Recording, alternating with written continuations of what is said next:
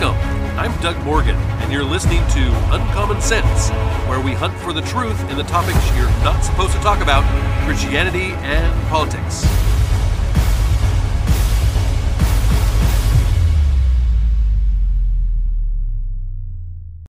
How many times have you heard some talking head say, the rich need to pay their fair share? This always leads me to some questions, of course. Are the rich not paying their fair share? And who are the rich? What is fair? What share of taxes would be fair for them to pay? I myself have been a big advocate for a flat tax, even before Steve Forbes ran on the issue in 1996 in the presidential election.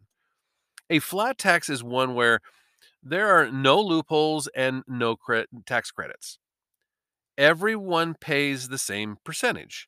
And this would mean that everyone would pay somewhere around 17 to 20% of their income in taxes. There is not a much fairer tax than one where everyone pays the same percentage, don't you think? But that brings us to our current state of affairs in this country. What is fair for everyone to pay in taxes? And is that different depending on how much money that you make? In this country, we have gone towards a progressive system. No, this doesn't mean liberal, though actually mostly liberals support it. It means that the more money that you make personally, the higher the percentage of that money that you pay in taxes. So not just the amount, we're talking about the percentage goes up as well. That is not very fair in any definition of the word, but it is what we have. It is a system that punishes those that have done well. We also have a system of redistribution. To understand this concept, you can think of it as the Robin Hood system. The government takes from the rich and gives to the poor. It it does not matter why certain people have more than others. It just does it. It doesn't matter that some are responsible for the jobs of others and have made good decisions and this type of thing. It doesn't even matter that there are poor people that are that way because of the decisions that they have made. It just takes money from some and gives it to others. Not a very fair system by any stretch of the imagination. And with that in mind, I wanted to bring to your attention comments made by Scott A. Hodge. He's the president of the Tax Foundation. He was given these comments and prepared these comments for the Senate Budget Committee hearing on March 26th of last year. He says there is no objective standard for what defines fair share. It is purely subjective concept.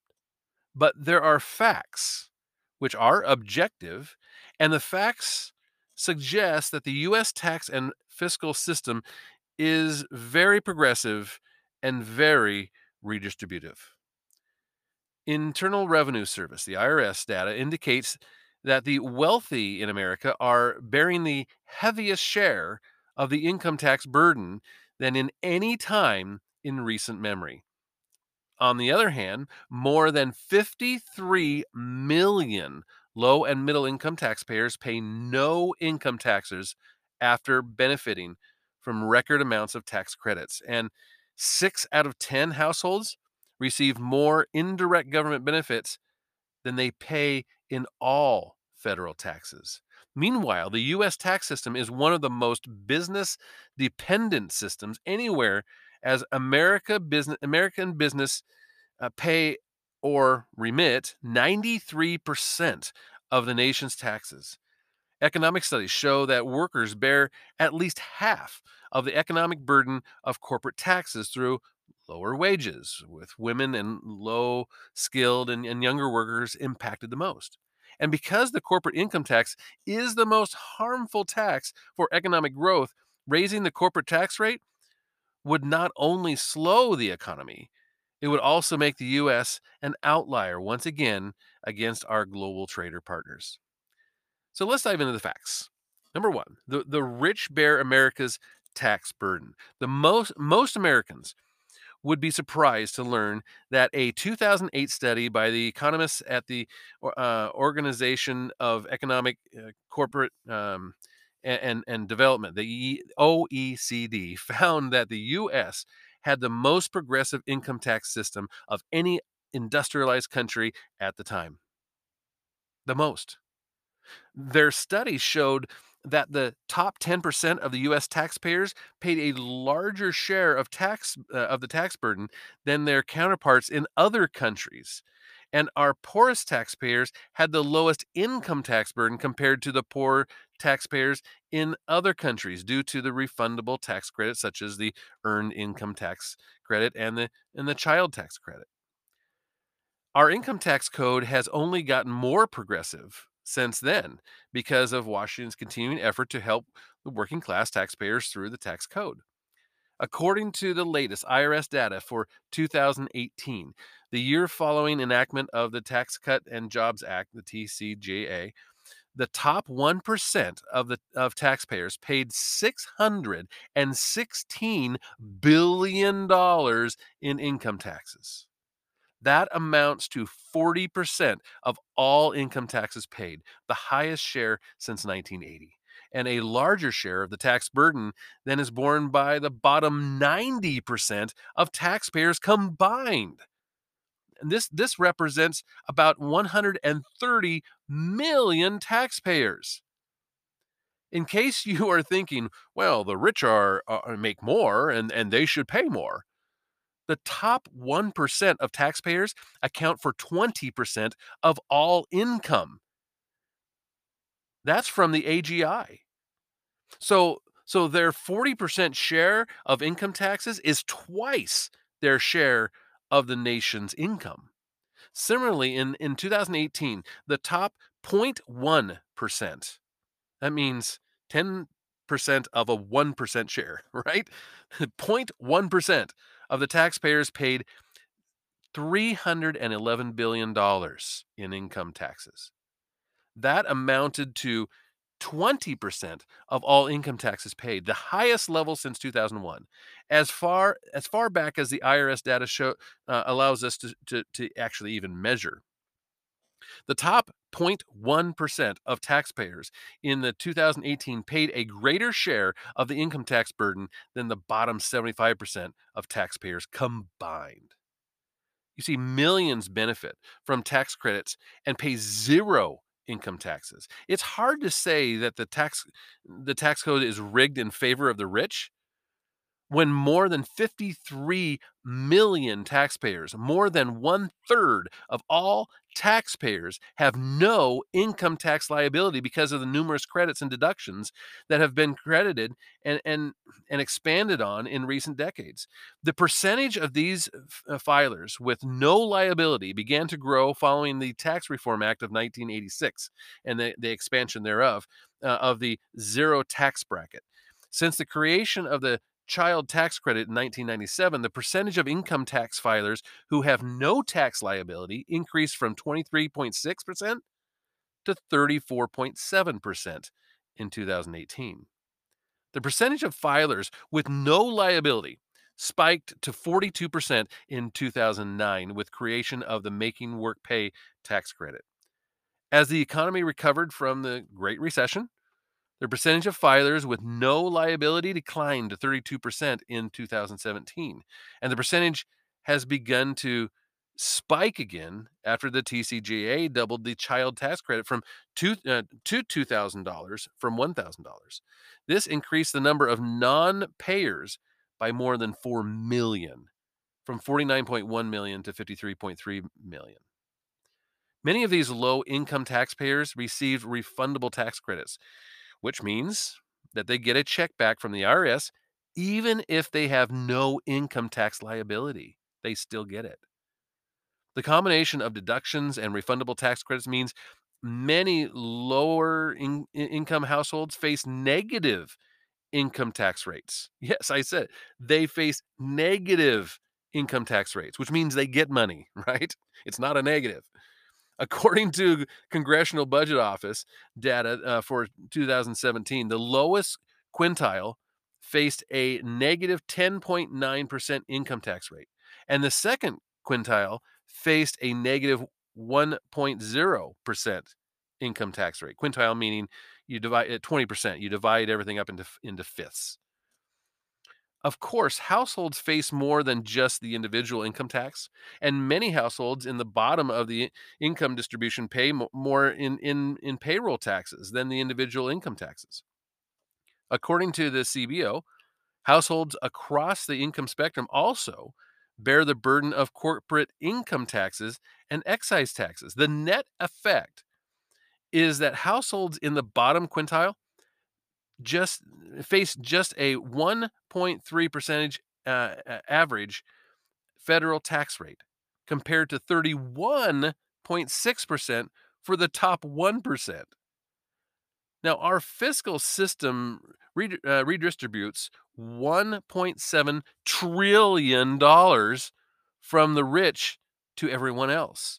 A recent study by the Congressional Budget Office, the distribution of household income for 2017 provides an insight into the tax code's progressiveness and the, re, the redistribution effect of federal fiscal policy, both taxes and direct federal benefits.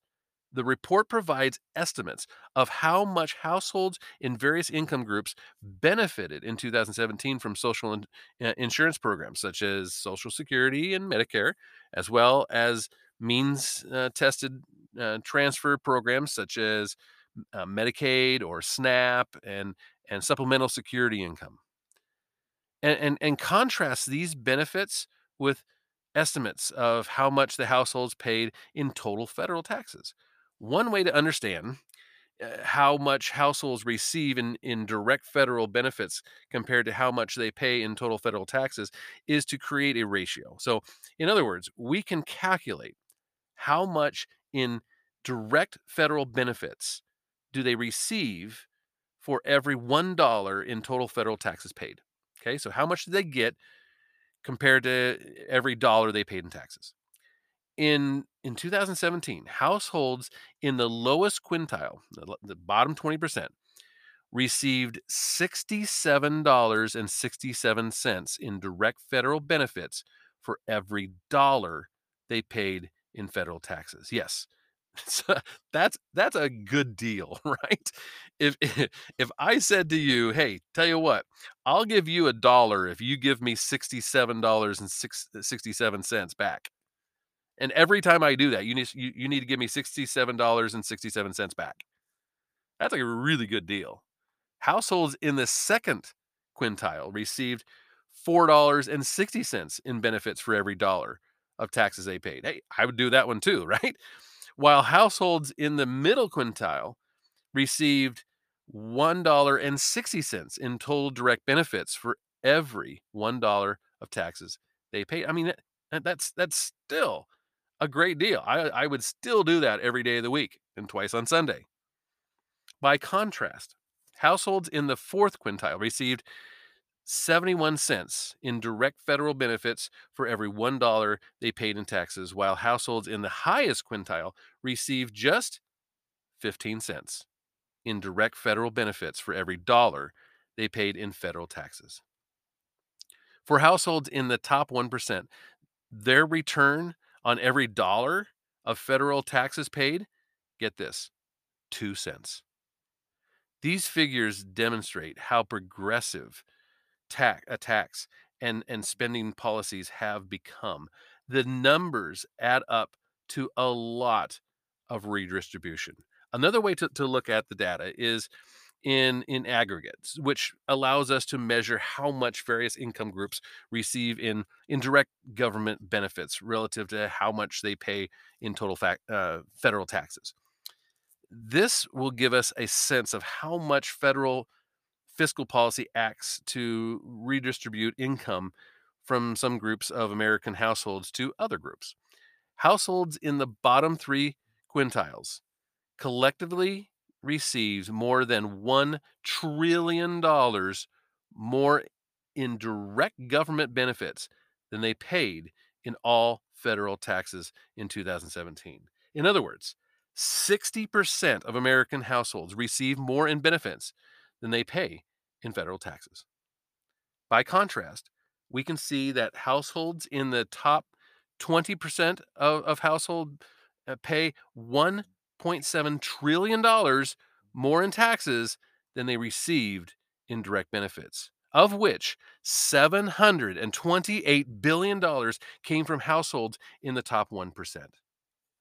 In the CBO data indicates that redistribution reduced the incomes of households in the top 1% by more than one third, while lifting the incomes of households in the lowest quintile to by 126%.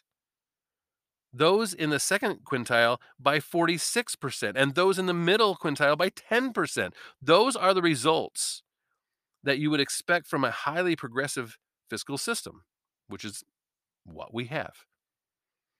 Now, there is a danger of taxing wealth. It's enriching foreign billionaires. Some argue that one way of addressing inequality and taxing wealth on an annual basis. The Tax Foundation economists model the impact of the wealth taxes proposed by, of course, Senators Warren and Senator Bernie Sanders during the 2020 presidential campaign. And there's what the results were, and they may be surprising to many. Our taxes and growth general equilibrium tax model determined that these wealth taxes would have a relatively modest impact on GDP, gross natural product. They would have a modest impact, not just on the GDP, but wages and jobs, but would have a big impact on who owns US assets. And why is that? Well, it turns out that the model determined that the wealth tax would force the wealthy to sell their assets to pay the taxes, right? And often at discounted prices. Because the US is an open economy and capital markets are global, the model indicated that foreign investors would purchase those assets. Well, yeah, right? Which is why the GDP does not fall by much. But what this does mean is that the wealth tax would result in the transfer of ownership of those assets to wealthy wealthy Americans to wealthy foreigners. Thus, the unintended impact of a wealth tax is that it would transfer wealth from U.S. millionaires to billionaires that are foreign, and mean that American workers would increasingly be employed by foreign employers. Now, owned by foreigners, these assets would be out of reach of the wealth tax. So when you tax corporations, guess what happens? You get less of them. Let's now look at the corporate side of the tax code, because I think this is kind of interesting. If the tax code were rigged in favor of corporations, as so many times you hear nowadays, we would have more of them. But today there are about 1.6 million corporations, the fewest number since 1974. C corps reached their zenith in about 1986, right in the middle of Ronald Reagan's terms, and have been on the decline ever since then. The U.S. now has 1 million fewer corporations today than it did more than 3 decades ago. That's a little disturbing. Perhaps one reason for this decline is the fact that the U.S. Levied one of the highest corporate rates in the developed world for nearly a quarter century, from 1993. Then the rate was increased to 35% until it was lowered to 21% in 2017.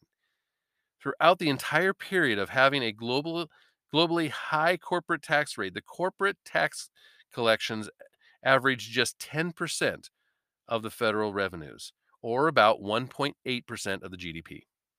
Perhaps this proves The economic truism that when you tax more of something, you get less of it. Of course, of course it proves that. The US tax system is the most business dependent system out there. Setting aside the debate over whether a low tax bill is fair, what is missed in such discussions is that American businesses are critical to the tax collection system at every level of government, federal, state, and local. In 2017, EOCD economist Anna Melanson measured the amount of taxes that businesses in 24 countries distributed to the overall tax collection system. Her report determined that the U.S. was one of the most business dependent tax systems in the industrialized world. The report found that US businesses either pay or emit more than 93% of all the taxes collected by governments in the US. 93%. This includes taxes paid directly by businesses, such as corporate income taxes, property taxes, and excise taxes, as well as taxes businesses remit on behalf of employees and customers, such as payroll taxes, withholding taxes, and sales taxes. Without businesses as their taxpayers and tax collectors, or significantly altering the tax system, American governments would not have the resources to provide even the most basic services. Considering the role of businesses in collecting the taxes needed to support the functions of our government, one would be hard pressed to say that the system is rigged in their favor, wouldn't it? The corporate tax is the most harmful for economic growth. A uh, a seminal study by economists at the OECD ranked the major taxes in terms of their harm to economic growth. Corporate income taxes were found to be the most harmful for growth, followed in order by personal income taxes, consumption taxes, and property taxes.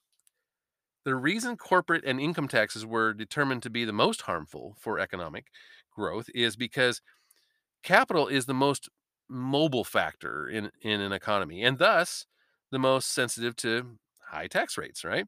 People and the things we own are less mobile and thus less sensitive to high tax rates. This is not to say that these factors are, insensitive to taxation, just less so than the taxes on capital.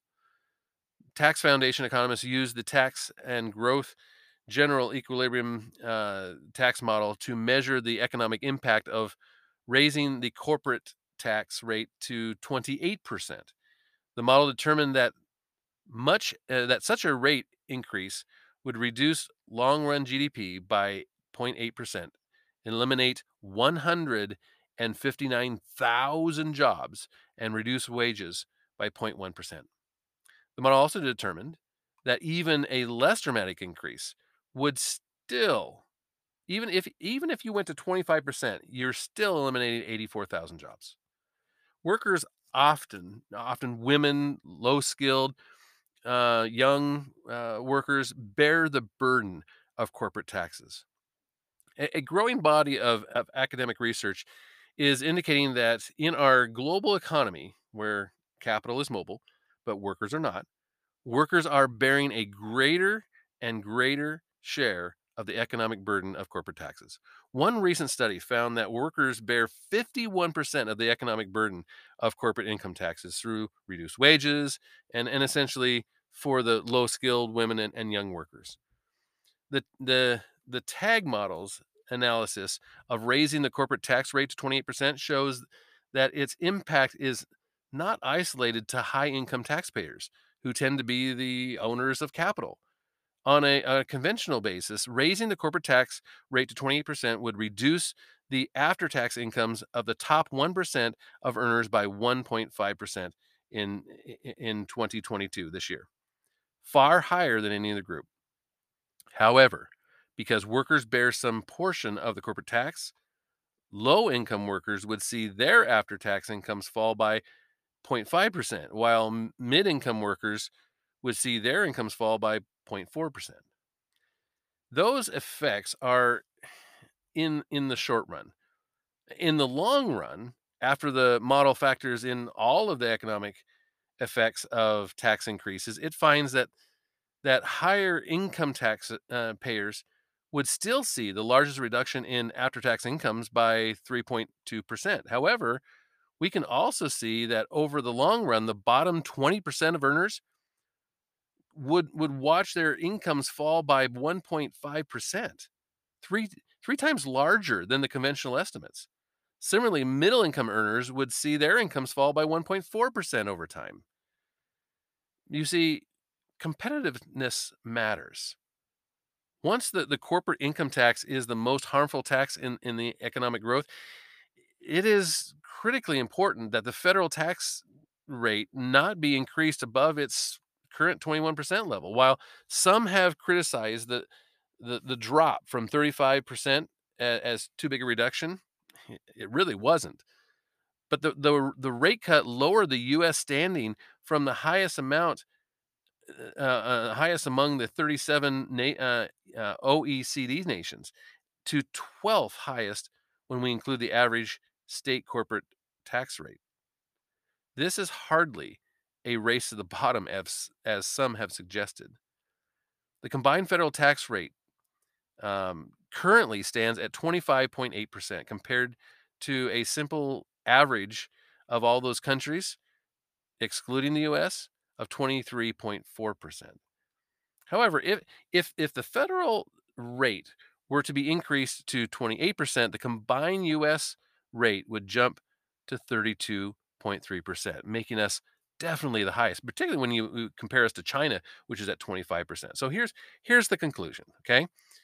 Digging through the data, it is difficult to find evidence that the US tax code is rigged in favor of the rich and the corporations. The wealthy's share of the income tax burden has never been higher. Redistribution from them has never been greater. And more than 53 million low to middle income Americans pay no income taxes because of the generous credits and deductions benefiting them. Moreover, the 21% US corporate tax rate is now average among our peers, but the number of corporations is at a 50-year low after decades of levying one of the highest corporate tax rates in the developed world. Raising the corporate tax rate to 28% would likely accelerate this trend to spur more companies to either become pass-throughs or move their headquarters to friendlier tax climates. We ought to be worried about the impact of corporate taxes on women, on low-skilled workers, on young workers, as raising the corporate tax rate would simply hurt them even more. Addressing income inequality by expanding tax credits is palliative. It does nothing to raise real incomes and long-term living standards of working people. A better way is to focus on permanent tax policies that promote increased productivity, more jobs, higher real wages, and real economic growth. Isn't that the kind of inclusive growth that all of us could support? You see, we have a system in this country that is not a very fair system. And it's not because the high end rich people are not paying their fair share. It's not because corporations find every kind of loophole possible. It's none of that, because they're the ones actually paying the taxes. Many people in this country not only don't pay any taxes, they actually get money from the federal government. It's not a matter of not paying, it's a matter of actually the reverse, the federal government paying them. So, what is the rich's fair share? Well, why don't you let me know? Let's start this conversation. And of course, you can always do that at uncommonsenspodcast.com. Thank you very much for listening. This podcast is a production of Morganite Communications.